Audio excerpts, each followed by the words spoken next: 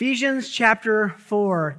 Open to Ephesians chapter 4. We're studying the book of Ephesians as we have themed it, the work and wealth of God in Jesus Christ. And we're looking at what Jesus has done in the life of a believer after conversion in this section in chapter 4. You'll remember that in the first verse of chapter 4, which really begins what many call the praxis, the practical section of Ephesians, Paul leads with this imperative: walk in a manner, live in a manner worthy of the calling with which you've been called. In other words, if you've confessed Christ, if you say you're a believer, act like it. Don't have an incongruence between what you confess and how you live. That's absolutely blatant in verse 17. Do not walk anymore as the Gentiles walk or live, unbelievers, changed in the futility of their mind, being darkened in their understanding, verse 18, in their ignorance and the hardness of their heart, verse 19, they become callous, giving themselves over to sensuality for the practice of every kind of impurity with greediness. But you did not learn Christ in this way. There's a change. But you're different than you were. And then he outlines this simple three-step process for change, which may be the most succinct in the New Testament, if not the whole Bible. Verse 22, that in reference to your former life, you lay aside the old you, the old self, being corrupted in accordance with the lust of deceit. Step 2, you be renewed in your thinking, in the spirit of your mind. You think fundamentally different. All actions come from thinking. So change your thinking. And then you put on the new you, the new self, which is like God. It's in the likeness of God. It imitates God, which he'll come back to in chapter 5, be imitators of God. Then he begins a list of imperatives, a list of things that you need to do, to be, to change. We've broken those down. We're going to be looking at each of these commands in a sermon by itself. Last time, verse 25, tell the truth. Today, it'll be temper your anger. Then we'll say work to share. Then watch your words. Then refashion your relationships in verses 31 and 32. For today, we're going to be looking at what it means to temper your anger. I hope you see there's a double entendre there in the word temper. Two simple verses. Verse 26. Be angry, and yet do not sin. Do not let the sun go down on your anger, and do not give the devil an opportunity. One of the most important parts of your growth as a Christian is how you develop and hone your hermeneutics. Now, that's a big word, but it's a serious part of your faith and your growth. Hermeneutics are the principles of interpretation that you apply to understand and then to make application of the Scriptures, of the Bible. What principles do you use to understand it? Those are hermeneutics. Your hermeneutic, how you interpret the Bible, how you understand it, is the bedrock foundation of your entire belief system as a Christian. How your hermeneutic goes is how your life goes. It's that radical and that important. I think you've heard me say on many occasions that preaching is really public hermeneutics. In other words, the preacher's job is not only to explain what the Bible says and what it implies by what it said, but the preacher's job is to teach and exemplify principles of biblical hermeneutics so that you could, whoever stands in this pulpit, say, I understand what they did with that text and how they understand it and how they apply it. I can do that myself. We come this morning to a passage of Scripture that demands serious attention and application of our hermeneutics. One of the principles of hermeneutics, probably the most foundational, is to understand the nature of the Bible, the nature of Scripture. 66 books that function as one. God's inerrant, inspired, infallible word. His message to humanity. His message of salvation. One of the principles of bibliology, of our commitment to Scripture, is that the Bible contains no contradictions. The Bible doesn't contradict itself. That being said, I believe that. How do we reconcile two commands in the same paragraph in the book of Ephesians that seem to contradict each other outright? Have you seen this before? Look down at verse 31. Let all bitterness and wrath and anger, clamor and slander be put away from you. Do not be angry. Pretty simple, huh? First two words of verse 26. Be angry. Looks like a contradiction to me at first glance, doesn't it? But it's not. Because hermeneutically, when you understand how to interpret each of those phrases, you understand what's being said so that what appears to be a contradiction in the beginning, upon further review, as they say in the NFL, is not.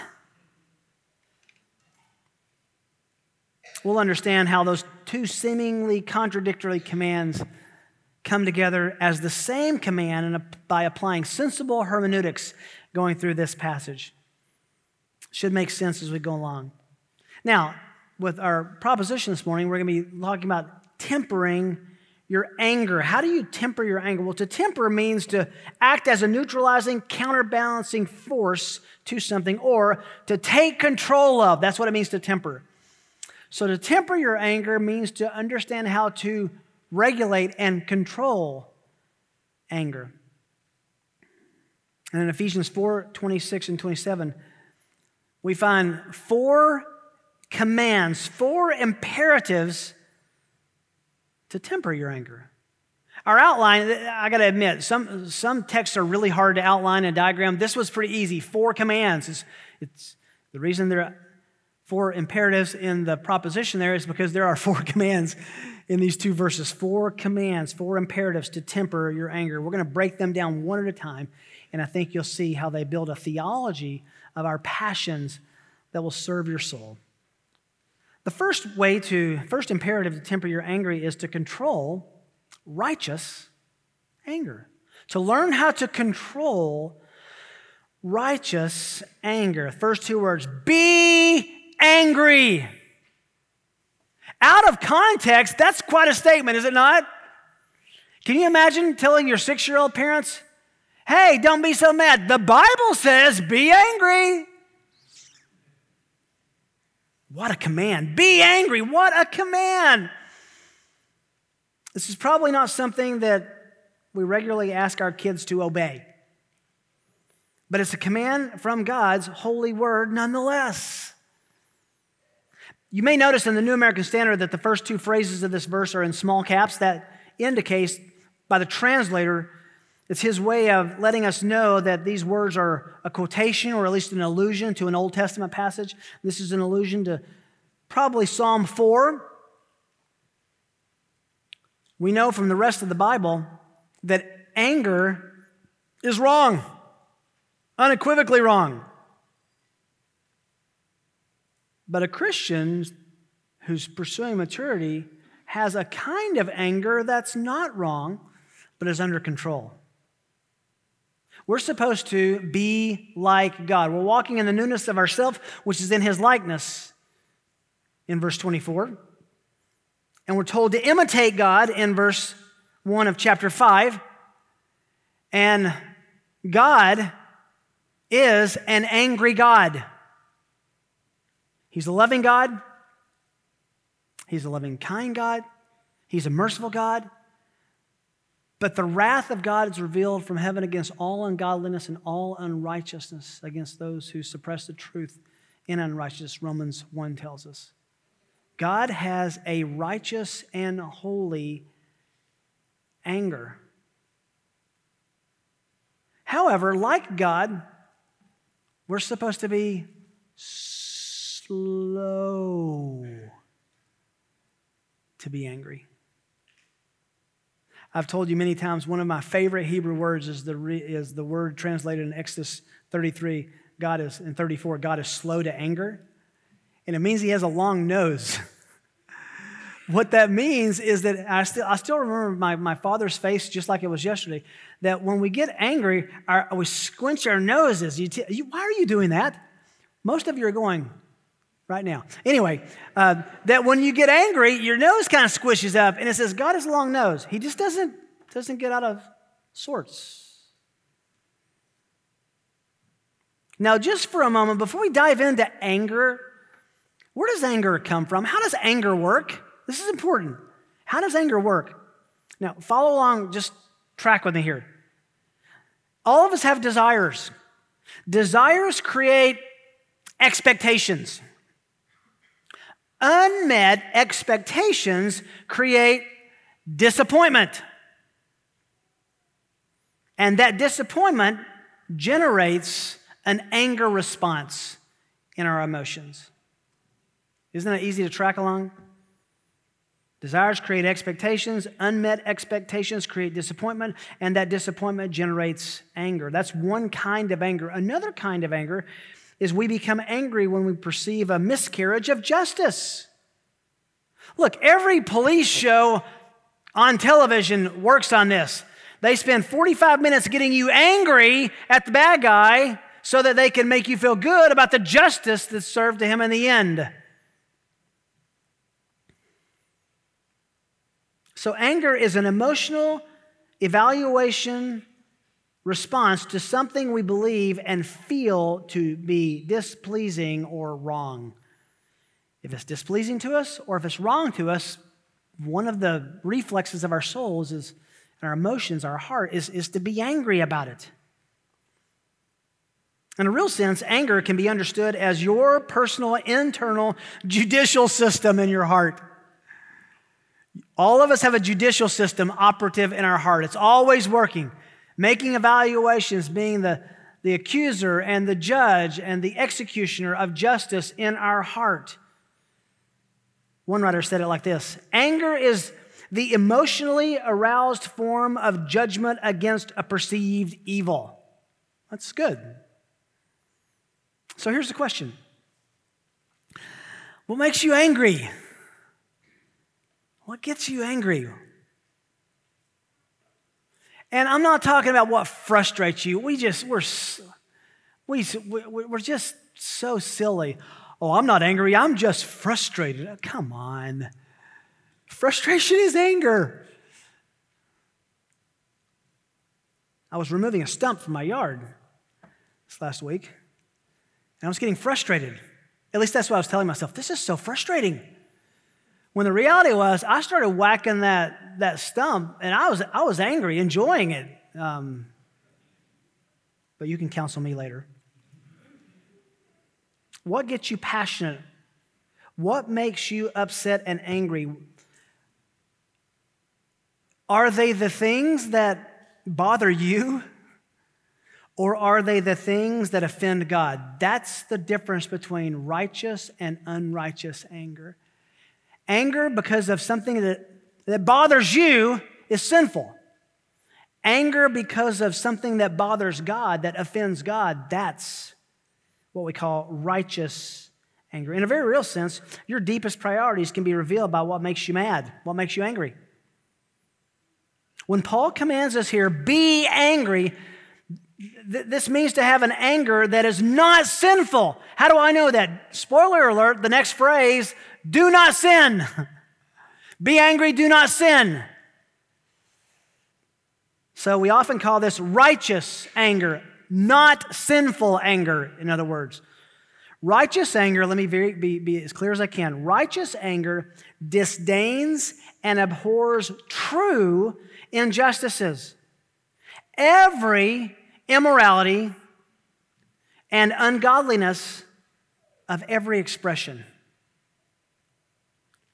Righteous anger disdains and abhors true injustices, every immorality and ungodliness of every expression.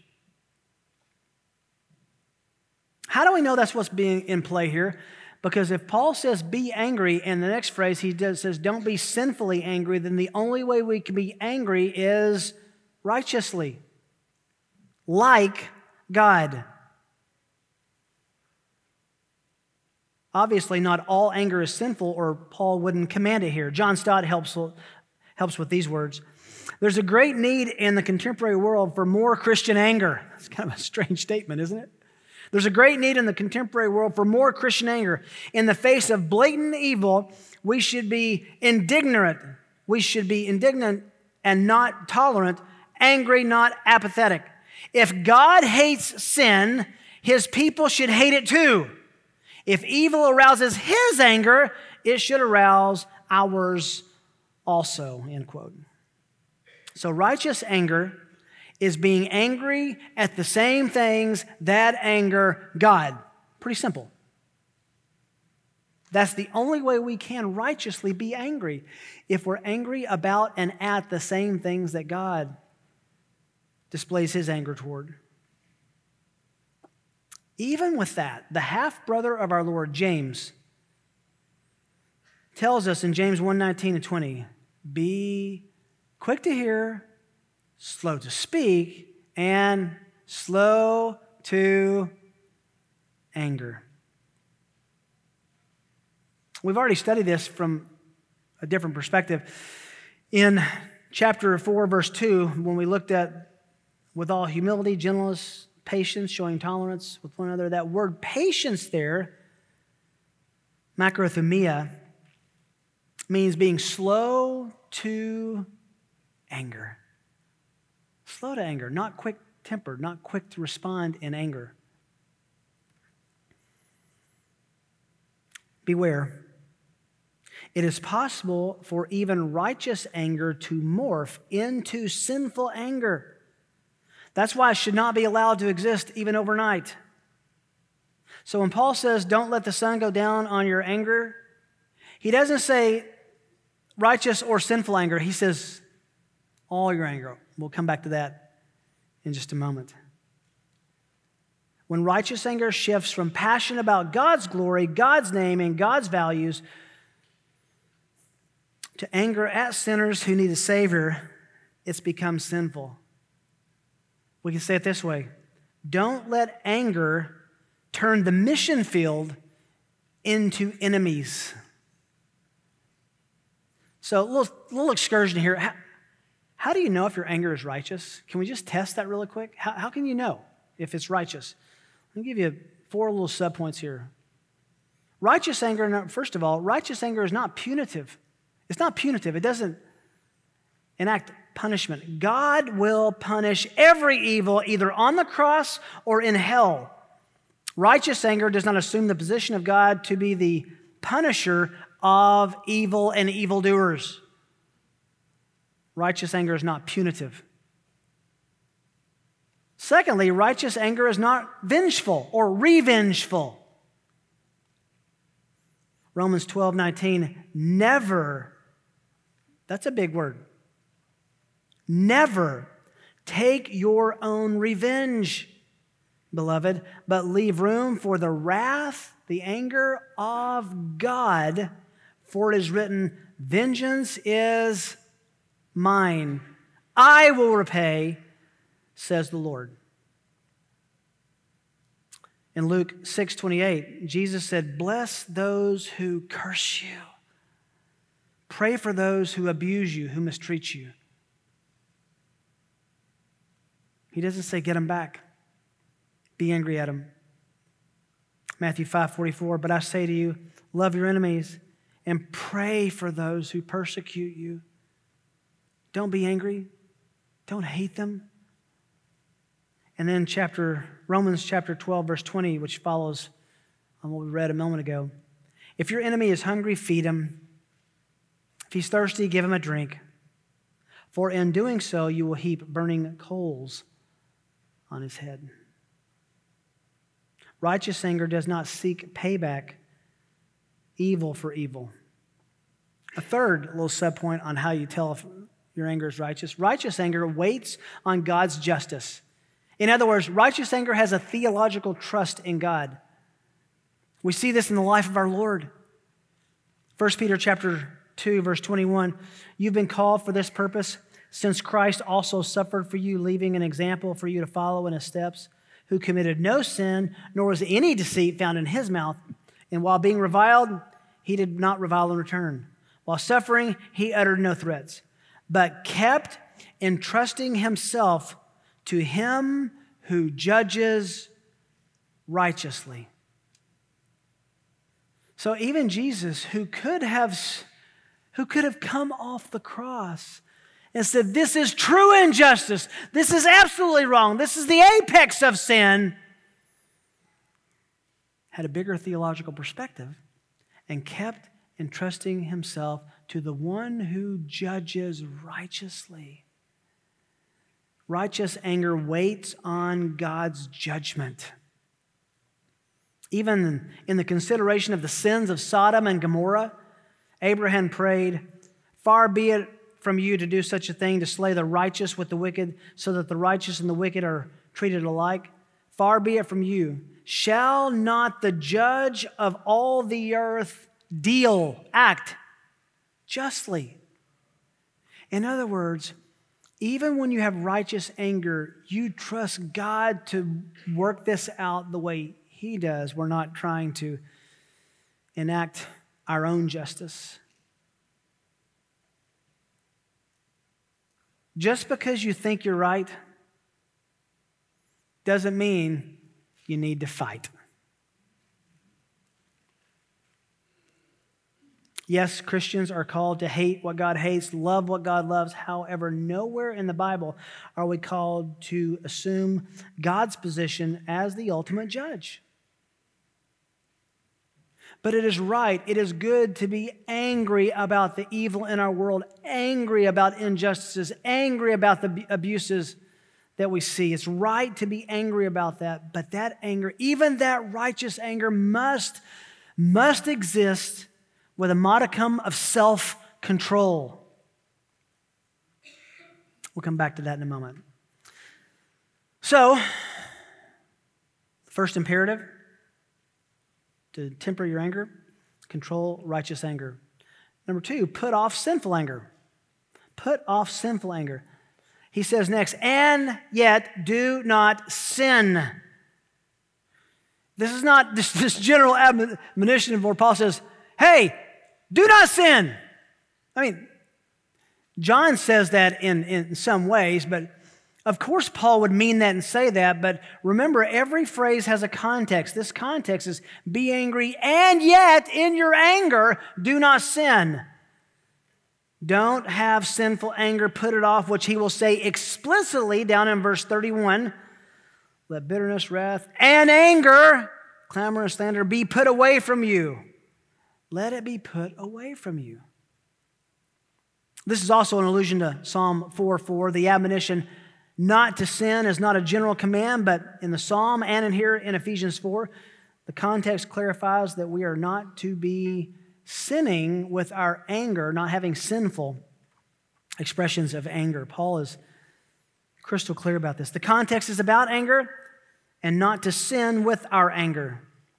Now, this sinful anger, this species of anger, is self-defensive, self-serving. It is the uncontrolled emotional response to others because of something done to you. Uncontrolled emotional response because of something done to you. Oh, you may not have an outburst, but it eats away at your heart. It's out of control. Jesus was so clear about this. Matthew chapter 5, verse 21. You have heard that the ancients were told, you shall not commit murder. Whoever commits murder shall be liable to the court, the great court of heaven in this context. But I say to you that everyone who is angry with his brother shall be guilty before the court. And whoever says to his brother, you good for nothing, shall be guilty before the Supreme Court. And whoever says, you fool, shall be guilty enough to go into the fiery hell. We all acknowledge that murder is wrong. Jesus says if you're angry, you are as culpable before God as if you had committed murder. The prohibition against sinful anger is pervasive in the Scriptures. We literally could be here for the afternoon talking about the prohibitions against anger just in the book of Proverbs. And we could be here this week looking at the whole Bible and what it says about anger. James 1:19 and 20, I alluded to it earlier. This you know, my beloved brethren, but everyone must be quick to hear, slow to speak, and slow to anger. Now listen to what he says. For the anger of man does not achieve the righteousness of God. That's sinful anger. Proverbs 19, verse 11, a man's discretion makes him slow to anger, and it's his glory to overlook a transgression. Ecclesiastes 7:9, do not be eager in your heart to be angry, for anger resides in the bosom of fools. Proverbs 15:1, a gentle answer turns away wrath, but a harsh word stirs up anger. Your sinful anger can generate anger in others. Proverbs 22, verse 24, do not associate with a man given to anger or go with a hot-tempered man. In other words, don't maintain an ongoing friendship with someone who doesn't control their anger. Psalm 37, verse 8, cease from anger and forsake wrath. Do not fret. It leads only to evil doing. So what do you do about sinful anger? All of us know what it's like to be angry. Look, it seems like it always happens on 435. I'm studying this week and left this session where I was studying. I'm on 435 and I get cut off by this guy. And my initial heart was, oh, brother. No, it wasn't. My initial response was, what are you doing? Don't you know how to drive? I do. Better than you. And then I remembered what I do for a living. And you know what I actually thought? I thought, what if I pulled up next to him and said, hey, dude, and he shows up as a guest to church this week. Oh, I remember you. That's good.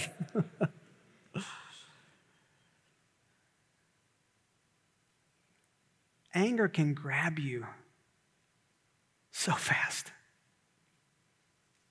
It's like a reflex. So it's not, Paul doesn't say, hey, don't have sinful anger. He says, put it off because you already do have it. It's already there. How do we control it? Well, listen to this list you're very familiar with. Galatians 5, verse 19.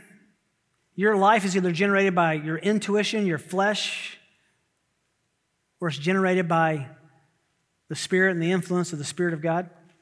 The deeds of the flesh, Galatians 5:19, are evident, which are immorality, impurity, sensuality, idolatry, sorcery, enmities, being enemies with people, that usually involves anger. Strife involves anger. Jealousy, outbursts of anger. Disputes, dissensions, factions, all connected to anger. Envying, drunkenness, carousing, and things like these, of which I forewarn you, just as I have forewarned you. Listen to how serious this is. That those who practice such things will not inherit the kingdom of God. You know, I hear people sometimes justify, well, I have an anger problem. That's my besetting sin. Well, all of us can have a sin that we struggle with. But if anger dominates your life, if you have no control over it, Paul says, you don't go to heaven. You say, well, give me a balance to that. Okay, the fruit of the Spirit is love. Hard to be angry when you're loving. Joy, peace, patience, slow to anger, same word. Kindness, goodness, faithfulness, gentleness, self-control. Against such things, there is no law. Self-control. So part of our growth as Christians is learning not to sin with our anger and our reflexes of anger. I get it when you hit your thumb with a hammer and you have an anger and you want to hit that nail even harder. What do? Can I just give you a real simple, stop and think. Stop and think. We usually fall into anger because we are following our emotions. What's our little way we preach to ourselves, asking what I feel, what do I think, what do I know?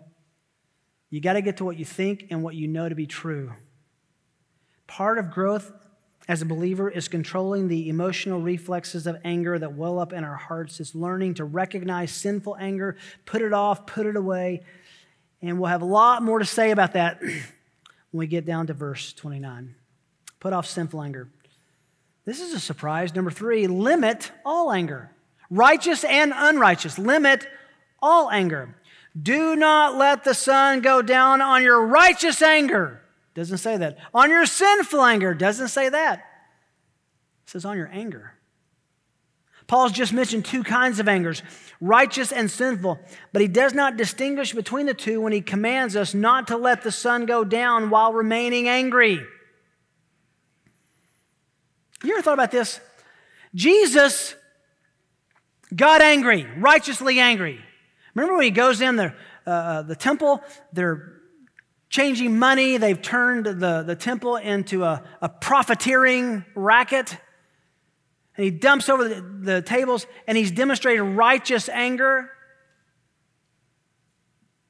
Have you ever noticed that Jesus doesn't walk around like that all the time? Righteous anger has a statutory limitation. It doesn't keep on going and going and going. Paul informed us that not all anger is sin. However, Christians should never be consumed by anger, even righteous anger. I have seen those who are righteously angry about the right things have that anger consume them, and it becomes sinful. No kind of anger should be carried over into the next day, or the devil will be given an opportunity, as we'll see in a moment.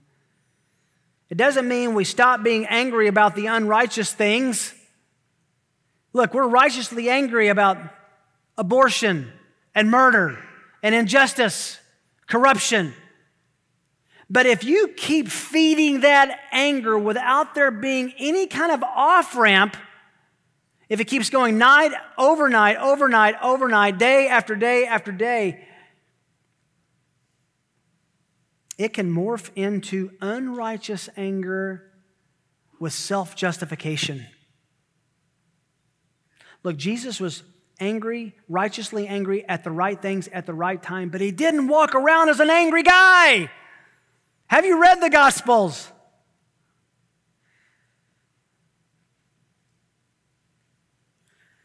Kim and I were taking our premarital from a dear friend, Stuart Scott, who remains a dear friend to this day, Stuart and Zandra. And he was teaching a class, and we sat in it. And he suggested, based on this verse, to us as engaged couple, he says, I want to encourage you to think about making a commitment that you'll never go to bed with an unresolved issue. So, being young, dumb, and in love, I just went, yeah, that's good. I'll do that. So, on our honeymoon, I still remember we got on our knees, and our first prayer together was, God, we want to make a commitment to you that we will never let an unresolved issue go overnight. Well, let me just say that commitment in almost 30 years has never been violated. By God's grace and Kim's godliness alone, it has never been violated. We've never gone overnight with something unresolved to His glory and His doing. But it has morphed. It used to be we're not going to go to bed with an unresolved issue. And then it became we're not going to go to sleep with an unresolved issue because sometimes pillow talk generated some unresolved issues. And then it became, thanks to my sweet, dear, precious Kimberly, we shouldn't leave a room with an unresolved issue, which took away my best play ever, which was pout and leave. Then it morphed when the kids came. That if we got into an argument in front of the kids, we had to get out of the argument in front of the kids, which meant itemizing sin and asking forgiveness. We didn't want our kids to grow up, well, mom and dad are having a tough time. They're asked to leave the room and they come back 20 minutes later and they're hugging. What happened? Almost always that included dad having to say in front of mom, will you please forgive me for X, Y, Z, A, B, C, D, E, F, and G, H, I, J, K, and on and on.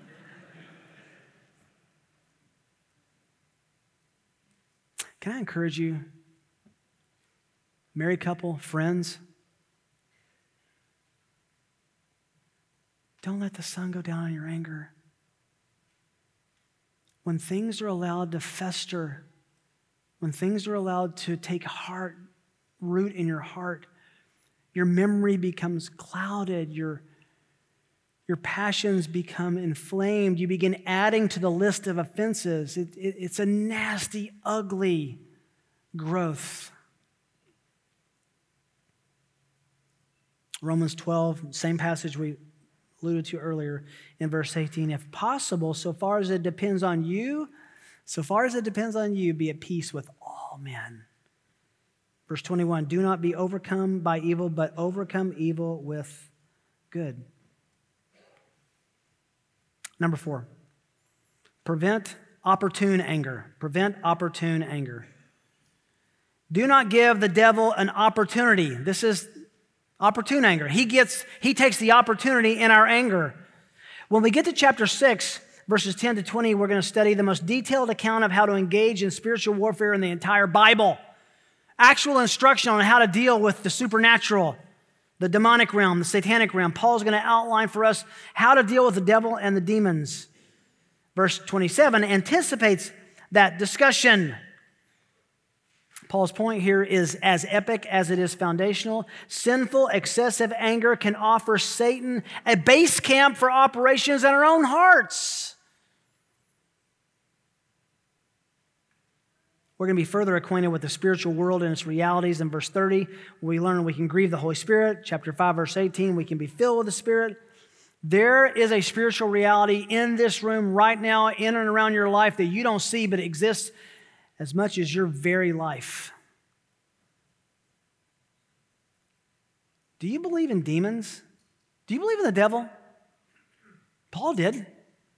And if you remain angry overnight, you're giving him an opportunity for operations in your relationships and in your life, which is why he will say in verse 31, lay aside anger. There's a cosmic conflict existing all around us. We see that in Daniel 10, where there's a conflict between angels and demons. There's support for a believer that can come from angels. Psalm 91, verse 11, he gives his angels charge concerning you to guard you in all your ways. There's an aggressive attack from Satan and demonic creatures on believers. The Lord said to Satan, Job 1:7, where'd you come from? He says, just walking around on the earth, roaming about on the earth. Doing what? 1 Peter 5:8, be of sober spirit, be on the alert. Your adversary, the devil, walks around, prowls around like a roaring lion, seeking someone to devour. How does he devour someone? We find out in Ephesians, it's getting in your anger. Our struggle, as we'll see in chapter 6, verse 12, is not against flesh and blood, but against rulers, powers, world forces of this darkness, spiritual forces of wickedness in the heavenly places. We are in a cosmic war with Satan and demons, and when you maintain sinful anger, you're giving him a base camp in your heart to do all sorts of unintended and sometimes intended harm.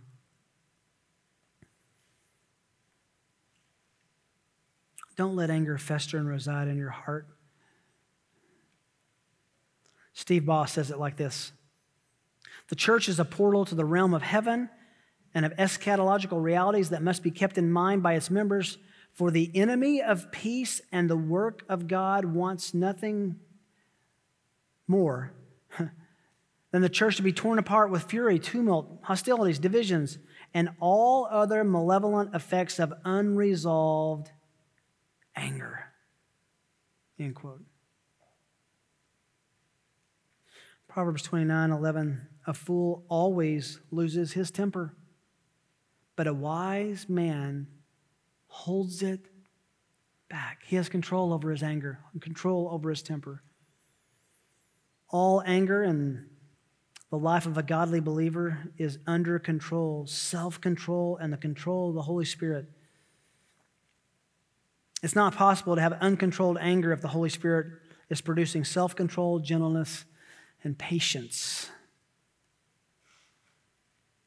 B.B. Warfield famously wrote, "It would be impossible for a moral being to stand in the presence of perceived wrong indifferent and unmoved." And we shouldn't. We should not be indifferent and unmoved when we see unrighteousness and injustices in our world.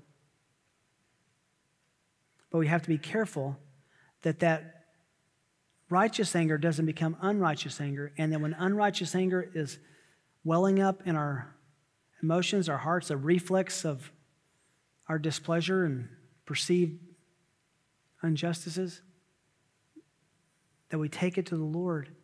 We stop and pray. We think and we base our actions on what we know, not on what we feel. Jay Adams writes, "Anger is the emotion that has been given by God to attack problems." It's pretty good. "The energies of anger must be productively released under control toward a problem.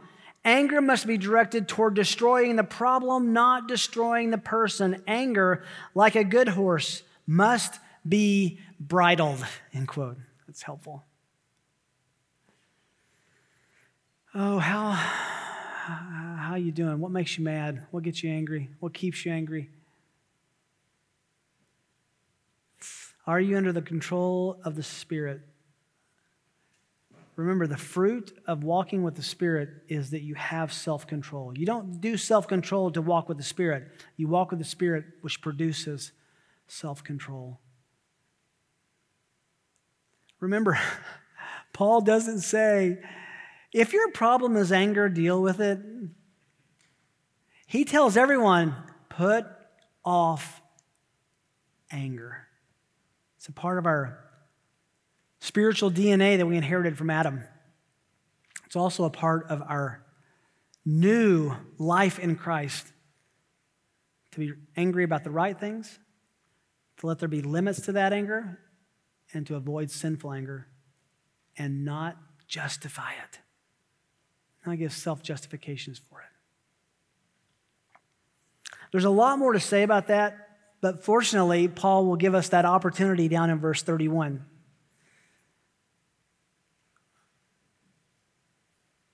This is not just a tag at the end of the sermon, but you can't control your anger without a personal relationship with Jesus Christ. If you want to know what it means and what it's like to know God in flesh, to have a relationship with your Creator, to be saved and forgiven from your sins, to have hope for life after death, we would love to explain what it means to believe the gospel, good news that Jesus has given. Our prayer room is going to be open in a moment when we dismiss. Dennis and Kathleen will be over there. We'd love to pray with you, talk with you. If you have any questions, they'd love to be able to talk with you, even to bear a burden with you. Please don't hesitate to take advantage of that. Again, guests, you can stop by that curved desk. We'd love to give you a book just as a way of saying thanks. Remember, next week, second service starts at 10. All right, let me pray. Father, thank you for this clear admonition. Help our hermeneutics to know how to interpret and apply what you say.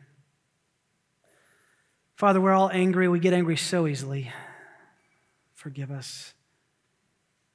Like your Son, help us to have appropriate, righteous anger at appropriate moments for appropriate reasons, but to never let that last and develop into unrighteous anger.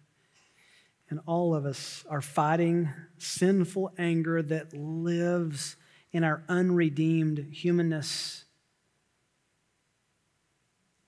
We want to walk with you so that we have self-control and are slow to anger. In Jesus' name, amen.